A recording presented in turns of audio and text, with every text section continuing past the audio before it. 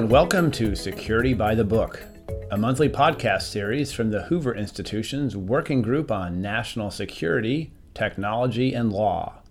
In this episode, Task Force Co-Chair and Brookings Institution Senior Fellow Ben Wittes interviews Edward Epstein about his new book, How America Lost Its Secrets. It was recorded on February 1st, 2017. Welcome back to those of you who have become regulars at these events. It's good to see a lot of familiar faces, and welcome to those of you who've never been to one before. These events, Jack and I try to, we find the authors of important and controversial new books in national security, and we do a live interview with them, and I'm pleased to have Edward J. Epstein here, who has certainly generated a lot of controversy with his new book about Edward Snowden. So let's dive right into it. Welcome. Welcome, Ben. Thanks for having me. I want to start with a big, broad question that I think we all sort of thought we knew the answer to, and I think part of the point of your book is that maybe we don't, which is, who is Edward Snowden? And who is Edward Snowden really? There are points in this book where you really articulate the thesis that he is likely was working as an agent of either Russia or China. And there are points in this book where you seem to take at face value his claim that he was a whistleblower outraged by U.S. intelligence policy. And so I want to start just by asking you to lay out as authoritatively as you can, in your view, how should we understand who this person is? Well, I think the answer is both. When I began the book, as I've written about espionage a great deal in the past, I started with the idea, here, Russia, since the NSA was created in 1952, has been trying to defeat its dominance of communications intelligence, which it has been, by espionage. Okay, it's all fair in the intelligence war, but it had been unsuccessful in getting at the NSA's sources and methods up until Snowden. So I started with the thesis that, or with the idea that Snowden could very well have been someone they infiltrated in. When you proceed with an investigation, you sometimes, there are sort of a nasty gang of facts that mug you along the way. And I began to see his emails with Laura Poitras while he was still at the NSA. And in these emails, he was setting up appointments. And I thought, it's not conceivable to me that any intelligence service would allow an agent of theirs to communicate with the press. So then I began saying, well, that thesis probably isn't right. So I began thinking, well, maybe he started out just as he said, as a disgruntled employee. He was certainly disgruntled. He certainly thought he was smarter than everyone else. And many spies start out as disgruntled employees. And then, of course, somehow he was encouraged to take this data, or maybe he did it on his own, a huge amount of data, which I'm sure we'll get to, and he went to Hong Kong. Once he got to Hong Kong, I have no doubt that the Russians took him over. Putin, who's my source, Vladimir Putin, said, I have to say in a television interview on September 2nd, 2013, that in Hong Kong, Snowden had contacted Russian diplomats, and that only after the diplomats reported to him through channels did he authorize Snowden to come to Russia. So you instantly have the hands of the Russians, the fact he was allowed on a Russian airplane, the fact that he was allowed in Russia without a visa, with a transit zone, whatever. I thought that it's much more plausible, as is the case of many people who wind up being espionage sources, that started for one reason and wound up doing things for another reason. Okay, so as you know better than I do, the defenders of Edward Snowden are passionately committed to the idea that his story should be understood as he tells it at face value. That is, he is somebody who went to Hong Kong, waited in a hotel in order to talk to journalists. The journalists showed up. They talked. He gave them material. He's never given it to anybody else. He got on a plane intending to go to Latin America, got stuck in Moscow airport, never intending to stay in Moscow, and ends up in Moscow because his visa was, his passport was revoked, and he ended up stuck there, and Vladimir Putin let him stay, and he's never been an agent of the Russians. How much of this story are you certain is not true? And how much of this story are we in? Are you doubtful of? And how much of this story do you accept? Well, you know, in my career, there's been one central issue: how do assertions with no verification become established as conventional knowledge? I did this with the Black Panthers. I did this in the case of television news. I did this in the diamond business. So I like to look at things that are conventional wisdom. But nothing has prepared me for what you just described. And that is the uncritical acceptance from a single self-interested source, Snowden, who's the perpetrator of the largest theft of intelligence history. Making matters worse, he's in Russia under the control of the Russian government. He made a pit stop, as you said, in Hong Kong, where he basically had a disclosure. He planned, well-crafted. He disclosed exactly what you said to these journalists. And then he flew to Russia. If we just look at the facts and not the words, which I like to do, the whole story could be summed up in a single sentence. An intelligence worker steals secrets of great importance and goes to Russia, which gives him sanctuary. That would be a single sentence. Well, but wait a minute. Let me stop you there. That would be a single sentence, but it would be a single sentence that misses an important part of the story if you're thinking of it in a sort of John le Carré spy context, which is intelligence officer steals a lot of secrets, goes to Russia, and along the way calls the press and gives it stuff to them first. That's a weird behavior on the part of a spy. Well, I'm not arguing, but just out of interest, there were 3 other defectors from the NSA who went to Russia. Mitchell, Hamilton, and Martin. Okay, Martin and Mitchell. We're talking about ancient days, beginning of the Cold War, 60s. When they got there, they all had a press conference. In the press conference, they all said they were whistleblowers. Martin and Mitchell denounced the NSA's intrusion into Allied space and said that it could start a nuclear war. So it's not unheard of that there's a disclosure that goes with an espionage operation. I don't think this is an espionage operation, but it does happen. If he had flown straight to Moscow, and Glenn Greenwald and Laura Poitras went to Moscow and met him there, and he said exactly what he said now, would anyone have believed him? I don't know. But getting back to your original question, yes, it's very odd to have someone go to Hong Kong and disclose things to the press, which is, as I said earlier, one of the things that convinced me that he wasn't under Russian control at the time he went. On the other hand, it is a scandal that the press would uncritically accept what a perpetrator would say.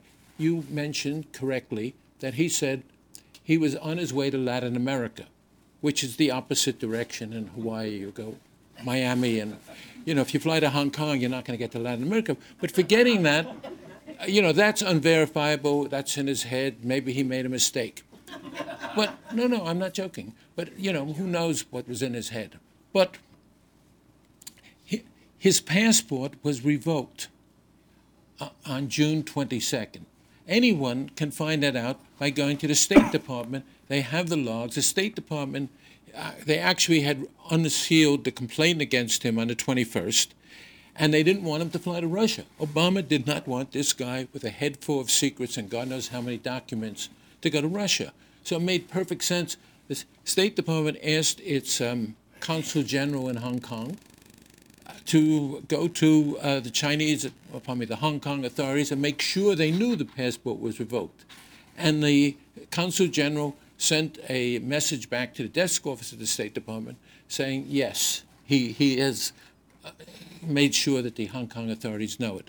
So his passport was revoked the day before, and he had no visa. Now, I only think this is important because it wasn't that he got trapped in Russia. He went to Russia. And I'll say something else. He was trained in the CIA. He would have known that if you go to Russia with a head full of secrets, forgetting documents, just a head full of secrets, the Russians, and there's no flight to Ecuador, by the way, from Moscow. There's a flight the next morning to Cuba, and then a connecting flight. So if you're going to spend overnight in Russia, after advertising in Hong Kong, saying that you have secrets, what he said in Hong Kong is, I purposely took the job at Booz Allen because they had lists of computers around the world that the NSA has penetrated, which would be the number one thing that Russian intelligence would want to know. What computers have they penetrated? Once you say that, the Russians aren't going to say, oh, you have a proper visa, go on to Ecuador. Or at least it's a concern. Maybe they would. But when he went to Russia, I believe there's no reason to doubt that he was going to not get out of Russia. And I don't see any reason to start off with his story and then say, well, he says this. Why? How can you prove he's wrong in his intentions? He might have, I have to admit, he might have been convinced by people around him. Julian Assange was one of his main advisors, and Julian Assange sent his assistant, Sarah Harrison, to Hong Kong to escort him to Moscow and set up a whole series of decoy flights. And he might have really thought, Sarah Harrison might have said, don't worry, we are going to Ecuador. I don't know what was in his mind, but I'm just saying that anyone who goes to Russia with communications intelligence secrets of enormous value is endangering those secrets. Okay, so let's work backwards. It sounds like you're describing, and the book certainly describes, an escalating probability that he was recruited, which you describe in the book as quite minimal early on, and the early chapters of the book are credulous that he is more or less what he describes himself to be, which is a guy with fantasies of being a super spy, super agent who doesn't like the bureaucracies that he's working with and isn't doing as well professionally as he thinks he should be, starts stealing secrets because he doesn't like the government. Gets to Hong Kong, and you have a lengthy discussion of a group of missing days when he's there, and a fair bit of speculation that this could be the period in which he's recruited. And then goes to Russia, and you're quite confident that he is giving information at that point. And so my question is, working backwards, how confident are you today that he has a relationship with Russian intelligence? How confident are you when he was in Hong Kong that he's working with a foreign intelligence agency? And how confident are you earlier in his career that he's working with a foreign intelligence agency? Let's go backwards, as you say. Let's start out, how confident am I that he has a relation with Russian intelligence? And not just a relation, but a relationship that is, one of espionage and giving secrets to them that goes beyond what he's given to the public. Okay, there are 4 pieces of evidence that fit together. The one I mentioned where Putin said he met with Russian diplomats in Hong Kong. Okay, I've already mentioned that. Secondly, when he got to Russia, he was given a lawyer who was also on the oversight committee of the FSB, named Anatoly Kucherena. And by the way, I was the only journalist, at least the only American journalist ever to interview Kucherena. Oliver Stone maybe interviewed him, but he was not a journalist. Any case, Kucherena acted as the intermediary for Snowden. That's not incriminating in any way. But Kucherena went on television 10 weeks after Snowden had arrived in Russia, and he was discussing what Snowden had given to journalists in Hong Kong. And he pointed out to the interviewer, Sophie Shevardnadze, he said, oh, he only transferred some of his material to the journalist. She naturally asked him, she said, do you mean he has undisclosed material here in Moscow? She was rather taken back. And he said, certainly. So we have, second piece, Snowden's own intermediary saying he brought material to Moscow. Thirdly, we have a deputy head of the Duma, Russian parliament, committee that oversees, whatever that means, military and intelligence affairs. It's Franz Klintsevich. And he says, on NPR of all places, but he says in an interview, they ask him, did Snowden share information with the Russians? And he said, let's be frank. Certainly he shared his information and then added, that's what intelligence services do. Okay, all those statements can be taken ambiguously in one way or another. But the fourth piece of evidence I take very seriously, and that's the House Permanent Select Committee on Intelligence. They declassified the report on December 22nd, 2016. In other words, 6 weeks ago. And in the report, which is based, it's not a report, they spent 25 months on a report, but it's a report based on the intelligence community. They don't have any independent ways. So it's the consensus of the intelligence community that they report.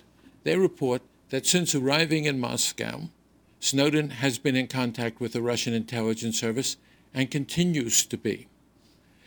Now, it always puzzles me that journalists that are willing to embrace the idea that the intelligence community is absolutely right when it comes to Russian hacking,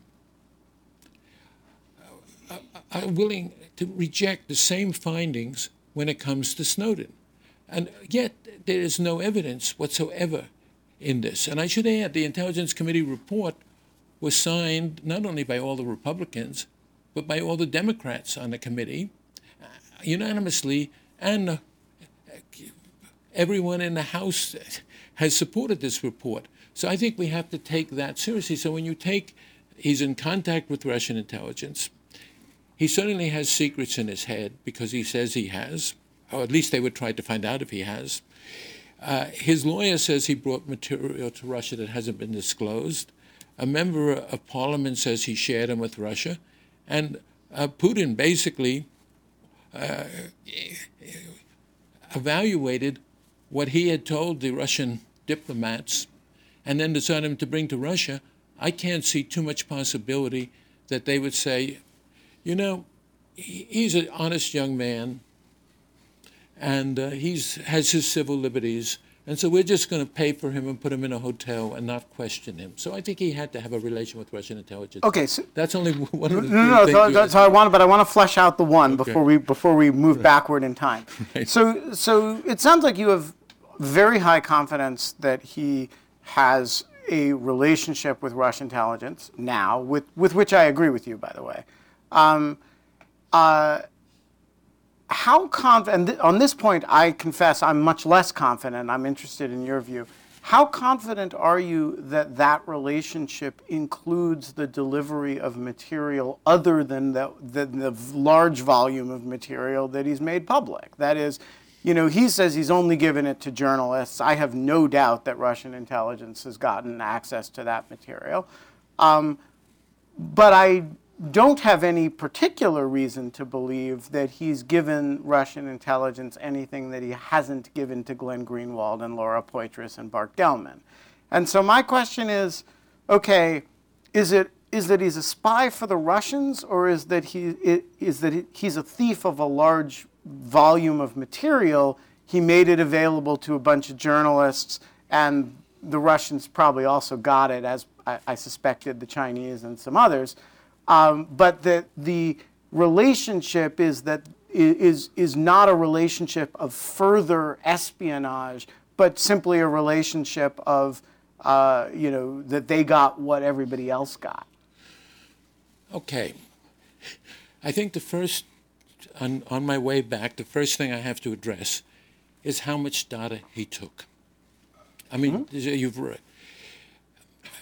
as you say, the story is he gave everything to journalists while in Hong Kong on a thumb drive. He gave it 2 thumb drives, one to Glenn Greenwald and the other to Laura Poitras. Somehow Glenn Greenwald screwed up his thumb drive, and Laura Poitras made a copy of hers. This is all in her book and Glenn Greenwald's book, and sent it by courier from Berlin, where she's based, to Rio de Janeiro, where he's based. Plane went through Heathrow, and the courier was detained, and British intelligence did what they do, and the password was written right with the thumb drive.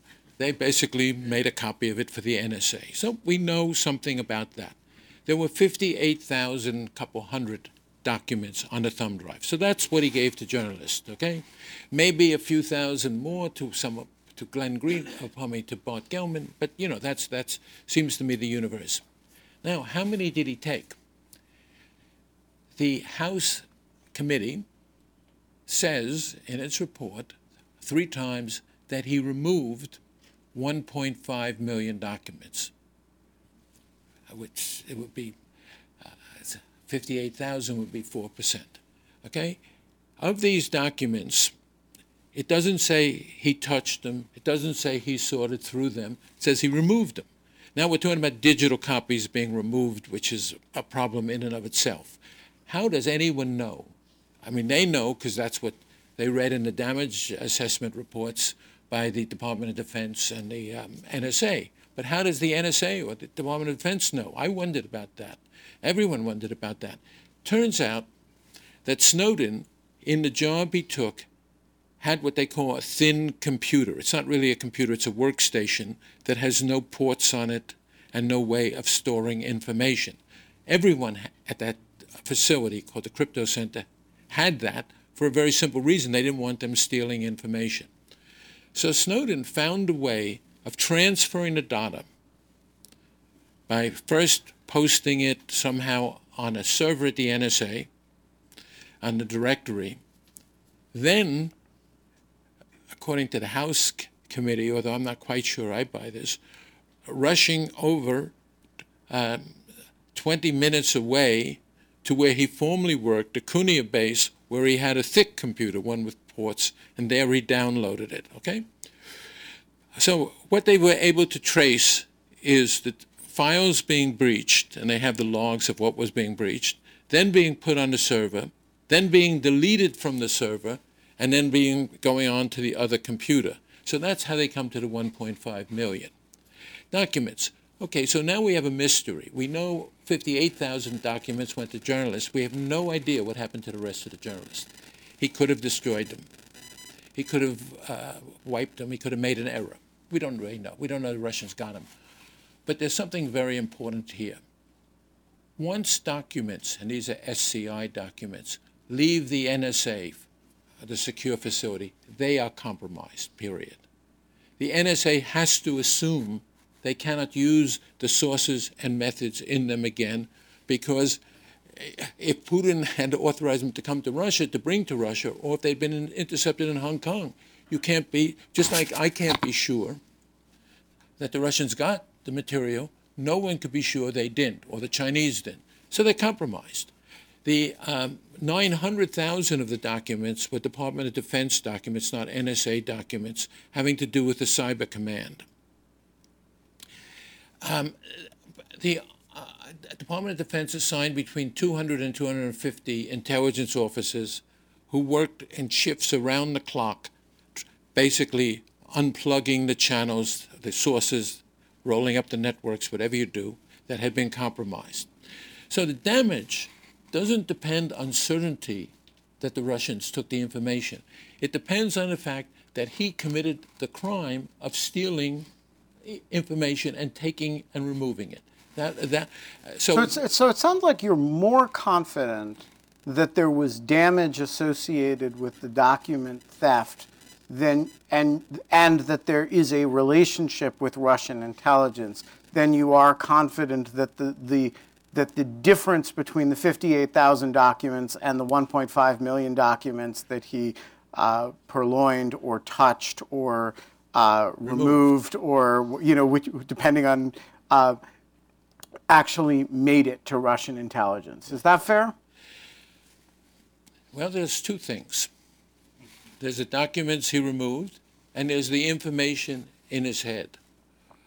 One KGB officer who I interviewed was the case officer of an NSA employee, civilian employee called Ronald Pelton, who quit the NSA, took no documents with him whatsoever, went in the liquor business, lost money, and stupidly walked into the Soviet embassy and saw this agent called Victor, this officer called Victor. And Victor had to make a decision. And the decision was, we know the FBI has photographed him coming in. We know he doesn't have anything. But he says he remembers things. What do we do?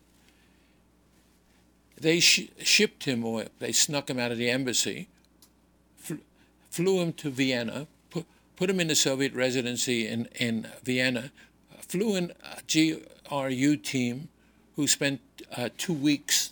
It was actually a second trip to Vienna for him.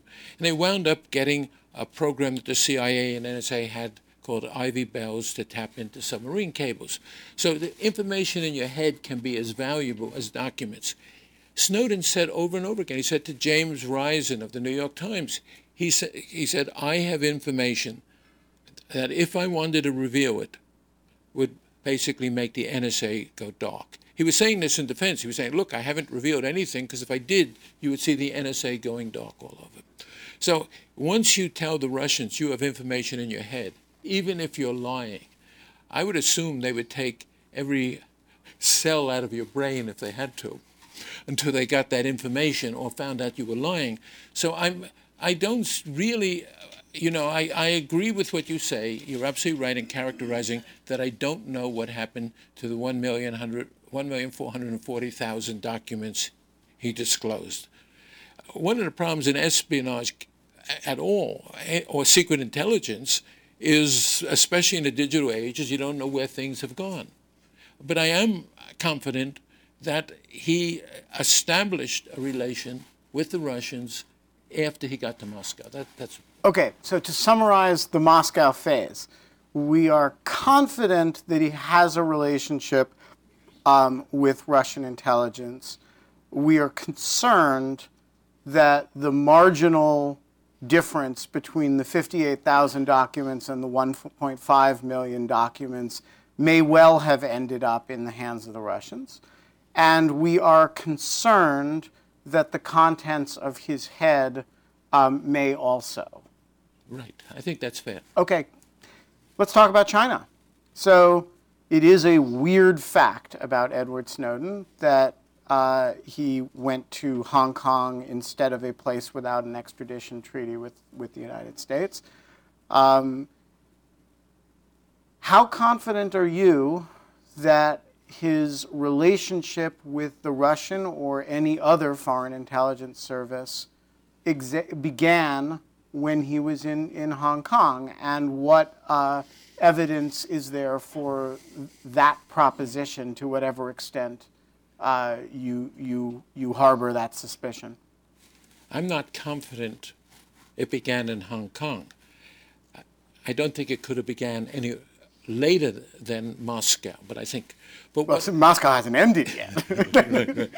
Okay, but, people can be dupes, and intelligence services can be very careful when they're sort of trying to reel someone in, not even to expose themselves or work under a cover or false flag, pretending to be WikiLeaks or something else. So when you bring up the Chinese, which I think is very important, you bring up this strange fact that Snowden knows he's going to steal these documents. He's made a lot of plans, in that, including communicating with Laura Poitras, before he even took this job.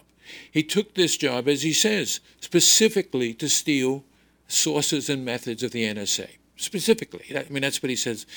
Okay. So he was planning this whole thing, even planning his excuse of epilepsy and everything else, even planning for his parents to come and visit him the night he was leaving. It wasn't accidental.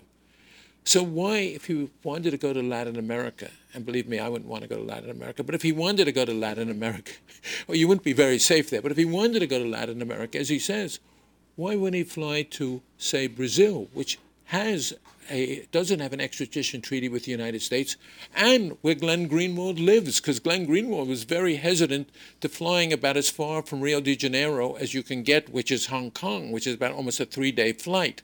And why didn't he go there? I'm getting to your question. Bart Gellman, who he's also in contact with, Washington Post reporter, said that he couldn't go to Hong Kong because Hong Kong's part of China. It's a self-governing region of China, and the Washington Post wouldn't allow him to accept secret documents in an adversary nation. So it made great sense for him to have gone to Venezuela, Cuba, Ecuador, Brazil. Also nice climate. But he went to Hong Kong. So we have to think he had some reason to go to Hong Kong. Some reason not to go to South America, but go to Hong Kong. Of course, Hong Kong is run by China.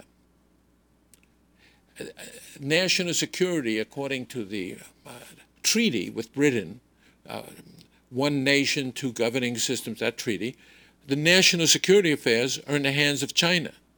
China has the absolute power to reject any extradition request. Hong Kong has an extradition agreement with America, but it says right in the agreement, China, for any reason whatsoever, it doesn't have to give a reason, could reject any extradition. So it would make sense that in going to Hong Kong, he was going to expose his data to China. That makes more sense than anything else, because that's... Now, China at that time was having a summit meeting with Obama in California. Maybe they didn't want to take credit for this. Maybe they were getting too much heat anyhow.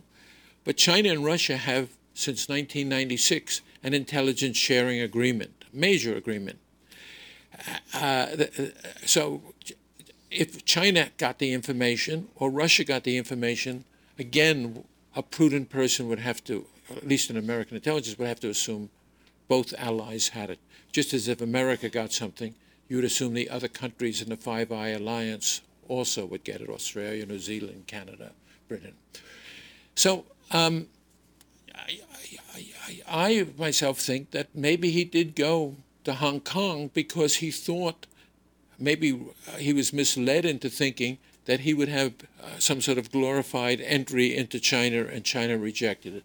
But it seems to me that it can't be just a coincidence that you fly to two adversary nations, China and then Russia, in your efforts to get to South America. So there's a lot of maybes in there, and it sounds to me like you're much, much less confident of what happened while he was in Hong Kong and what he was doing in Hong Kong than you are about post-landing in Moscow. Is that fair? That's very fair. One of the things I found out when I went to Hong Kong, which was where I started my book basically, is I stayed in his hotel in a room very close to his so I could get in touch with the service personnel for his room for the time period that he stayed there. And I did manage to get access to the hotel records. and it showed very clearly that he checked in June 1st. Laura Poitras and Glenn Greenwald arrived June 2nd, so he checked in a day. He arrived in Hong Kong May 20th. If I said June, I meant May, but checked in the hotel June 1st. So there are 11 missing days. I tried as hard as I could. I went to Hong Kong police, the U.S. Embassy. No one knew where he was for those 11 days. He might have been staying with a friend. I don't want to make it sound overly sinister, but when Putin adds that he was meeting with Russian diplomats, we know he probably wasn't meeting with Russian diplomats while he was seeing Poitras and Greenwald. And after that, according to his Hong Kong lawyer, he was being shuffled around to refugee houses. Well, he might have. He can't exclude it. But it seems to me that something happened in those first 11 days. And you're absolutely right. I do not know what. All right. Let's go back to now he's living in Hawaii. He's stealing documents. He's clearly stealing documents. He's doing something. It's not legal. How confident are you, if at all, that this is the point of recruitment? Or at this point, do you basically believe he's whistleblower, source? I'm reasonably confident that he wasn't consciously recruited in Hawaii. But I went to Hawaii, and one of the things I found is he staged what he called crypto parties. Well, he didn't call them. I never heard of a crypto party, but it turns out it's a little like a Tupperware party, where you invite people to a location, usually a counterculture location, and they bring their computers, and you show them how to install software called TOR, the onion router, which basically erases the identity of the sender, so it disappears in a chain of computers. And I spoke to the people at where the crypto party was held, the fish cake, as it was called. And, they said about half the people there were from the NSA. So it seemed to me to be a culture at the NSA. This is an anti-NSA surveillance culture among the civilians. They didn't like the NSA. Why should they? I mean, they've come from a world of hacking, and they don't like the idea of the NSA intruding and doing everything. Many people don't. And so they went and actually went to Snowden's party. Snowden was the host. He wasn't just a member. With another woman called Runa Sandvik, who came all the way from Washington. She was one of the main movers in this whole anti-surveillance movement. And they presented the things together. And then it turned out that Snowden, Runa Sandvik said this, she found out, she didn't realize, was running the main Tor server in Hawaii. So he was a part of this whole thing. I didn't give you the date. It was December 2012. And he started writing her in November. So well before he ever contacted Poitras or Greenwald or anyone, he was already in a culture that was against NSA surveillance. He was a libertarian. He gave money to Ron Paul. And so I think he might have very well began taking information not as a member of as an agent for a secret service, but to give him a sense of power. Recently, another Booz Allen civilian employee at the NSA called Thomas Martin was arrested this August, and he had a garage full of terabytes full of material. He hasn't gone on trial yet. I know nothing more about the case, but it seems he just took this information because stealing secrets give you a sense of power against the establishment. And that seems to me as plausible as that he was working for anyone in those days, but he was doing this very much in the open. And because he was doing this in the open, anyone who was looking for a source at the NSA would very well have spotted him. Except you say, well, why didn't the FBI spot him? Or the NSA? I asked someone at the FBI, I laughed because it's so ironic. They said, well, we couldn't open a file on him because he's a civilian employee, he's an American, and he's working in America. We don't have the right to do surveillance. But of course, any other intelligence service, from the Chinese to the Russians, do. So I believe in Hawaii, I wouldn't do this but say I'm totally confident. But my feeling from everything I learned there, from speaking to people that didn't know him well but knew his girlfriend, that he was probably a dupe, a very motivated, I would say he was what he said he was. All right. So, as you know, the book has been criticized by Charlie Savage of the New York Times, Nick Lehman, and Bart Gellman, who is, of course, a figure in the book to some degree, who all in different ways sort of accuse you of thinking about what could be true and thinking through inferentially what's possible rather than sticking to facts that you can actually demonstrate and prove. They use different examples of this, but it's a common theme of the criticism. So, and all three of them, except maybe Gellman, I'm not sure, come back to your references to and relationship with Angleton as the sort of text of this inferential style of reporting.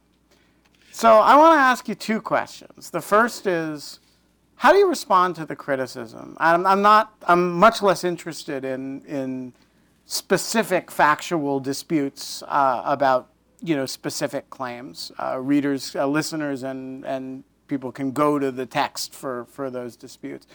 But how do you respond to the sort of general criticism that you kind of imagined a world that could be true, and the right thing to have done was to report facts that you could actually collect, and that this has something to do with James Jesus Angleton?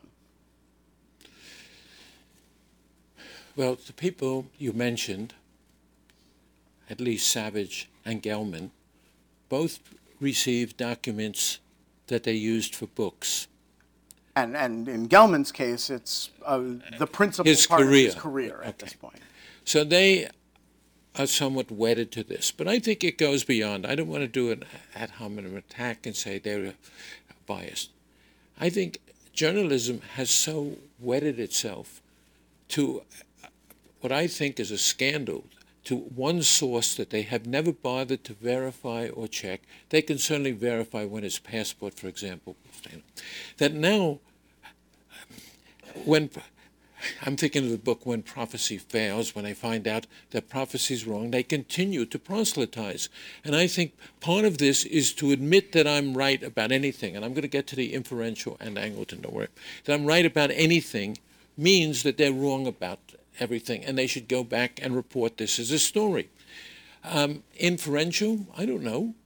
It's not inferential that Putin said that he met with Russian diplomats. He didn't say that.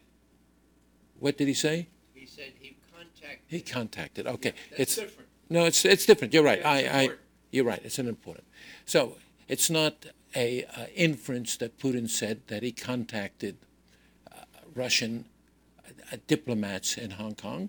Okay, it's not. That's not an inference. Drawing an inference from that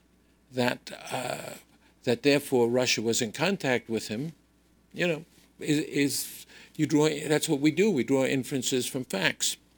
It's not a inference that the U.S. intelligence says that he's in contact with Russian intelligence, although it might be an innocent form of contact. They don't.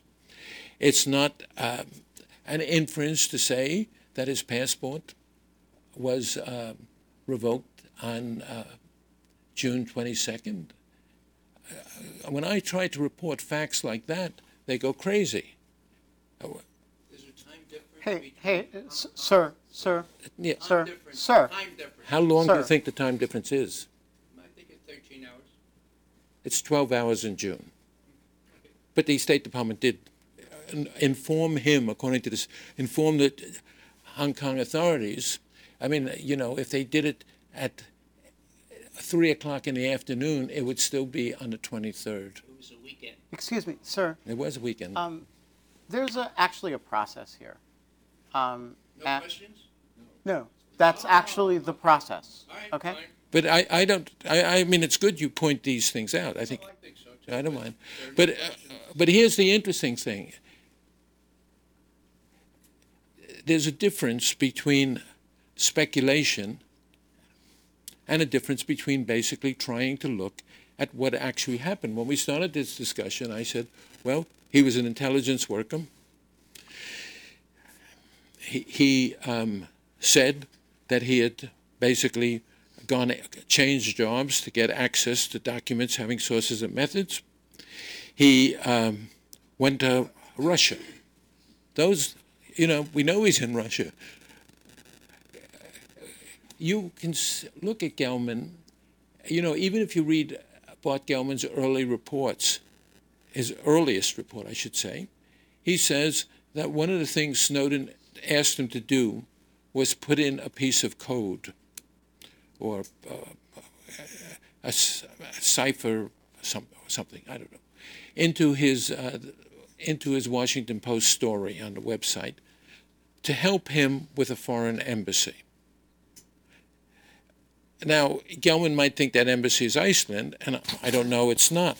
But these are all, these aren't, to take and try to assemble and say, what does all this mean, isn't basically just simply saying, well, he could have done this or he could have done that. He is in Russia. He is under the protection of the Russian government. He flew on a Russian plane. He went to Hong Kong for some reason. Maybe he didn't go for some. I'll take that one back. But we know he went to Hong Kong, and we know he engaged in a disclosure operation in Hong Kong. Can I get on to Angleton? Yeah. Okay. And so what does all this have to do with Angleton? Okay. I have to admit, Jim Angleton was an important influence in my life. It started 1975 when the Reader's Digest came to me to do a book on Lee Harvey Oswald. I wasn't interested, and they said, but we have his KGB agent, Yuri Nasenko. So I accepted this, and then someone told me, but you have to speak to Jim Angleton. From that time on, I had many, many conversations with Angleton. He was an extraordinary intellect. Now, what an intellect does is a little like you described, Ben, takes a few facts and tries to draw that is what intellectual activity, and tries to draw a more general picture from facts. And, clearly Angleton went off the track at a few points, like saying that there was no split between China and Russia, or Soviet Union and Russia, which was wrong. And he was right on a few things. There were moles in the CIA. I spoke to their case officers, Hansen, Ames, Nicholson. He was right on some things, he was wrong on some things, but he influenced the way that I approached problems. And so, I tried to look and say, state secrets are missing. The guy who took them has gone to an adversary nation. These have done tremendous damage to American intelligence, even if the Russians didn't get them, because he compromised all these secrets, which meant they had to find new systems, new methods, new sources, which they can do. Intelligence does that. Okay, so I want to close with a question that may seem bizarre, but I want to justify it. Nothing's bizarre in this case. And the question is, why is this story important? The reason I'm asking is that everything you just said, we absolutely know to be true. The secrets are missing. He's in Russia. The agency has to act as though they're compromised, even if they're not.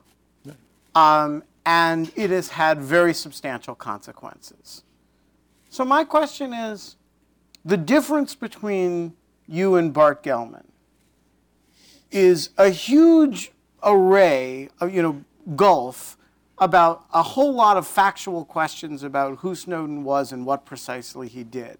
But at the end of the day, Bart wouldn't disagree with those facts. And so my question is, does it really matter if he was a Russian spy or a whistleblower? Or is the damage the same either way?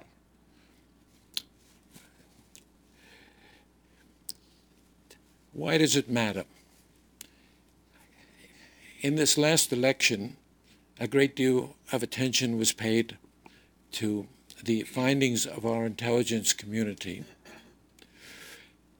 that Russia was hacking, and this was directed by the Kremlin.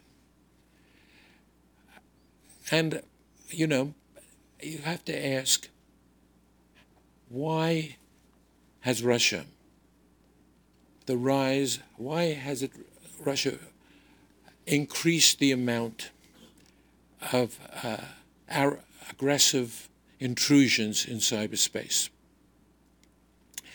It is not unrelated to what Snowden did, because, as Ben put it better than I could, when you do damage, when rightly or wrongly, in 2013, when our intelligence systems were compromised and sources and methods had to be suspended until they were determined whether they were actually compromised or not, it created space.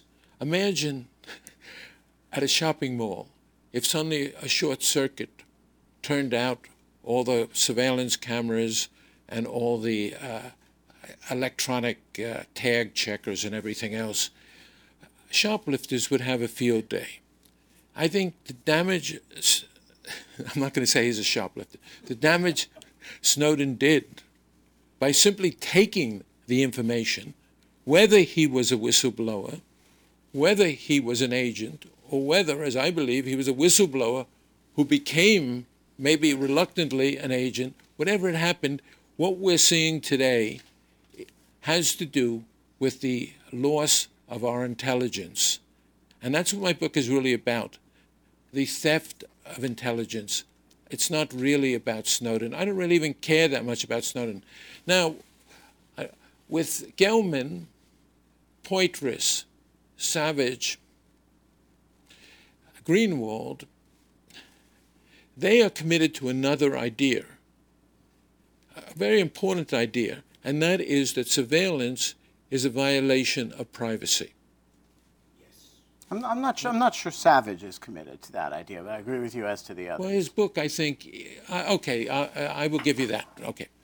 Now, I agree with Snowden, and I agree with them, that we live in a surveillance state. Google records all our searches, reads our Gmails, Facebook, the business model, we call it social media, but it's really a surveillance machine. Basically, it sees who we're friends with, what we do, and it tries to sell it to advertisers. Twitter, how many followers do you have? Followers? I'm not being paranoid, but that's surveillance. So we live in a complete surveillance society, which is going to get worse, not better. Part of the surveillance is done by the government, and the part of the surveillance that's done by private organizations could be obtained by a subpoena or a warrant, or even a court-supervised order. So I think that the concern here, the libertarian concern, is we have to protect privacy.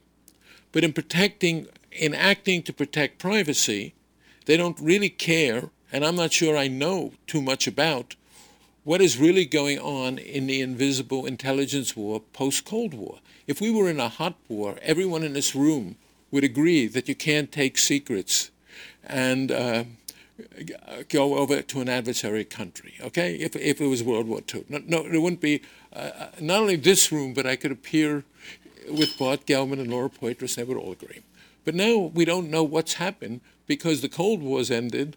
We don't even know if there is a war going on. We don't know what the value of intelligence is, except in one area, and that is terrorism.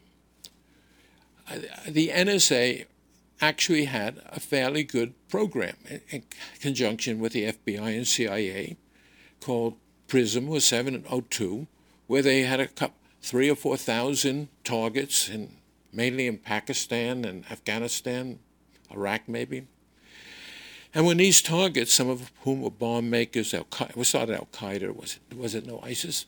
When they contacted someone in America, they kept tracking the contact chain, which of course was violating the NSA's charter. And Jack Goldsmith was one of the people who went against truth to power. He basically said to George Bush, "You got to stop this." And he said, so did Jim Comey, and so did Ashcroft.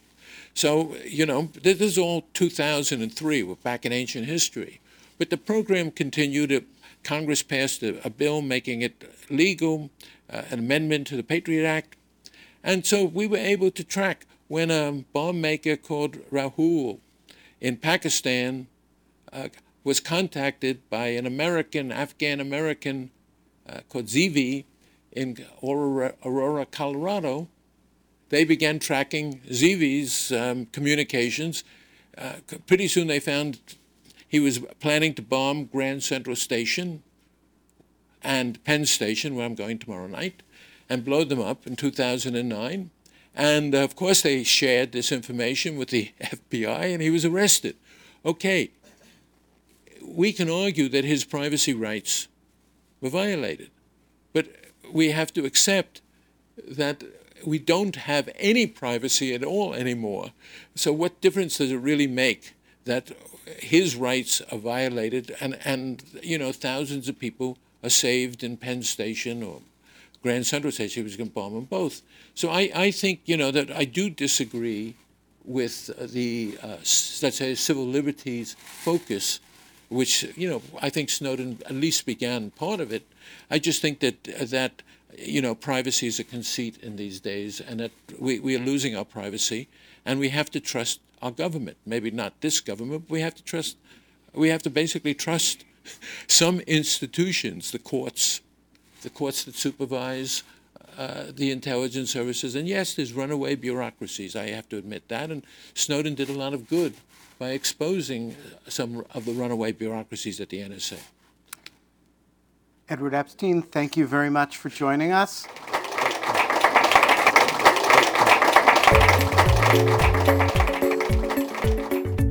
For more podcasts from the Hoover Institution, please visit hoover.org or Hoover's channels on iTunes, iTunes U, Stitcher, and SoundCloud. I'm Chris Dower for the Hoover Institution. Thanks for listening.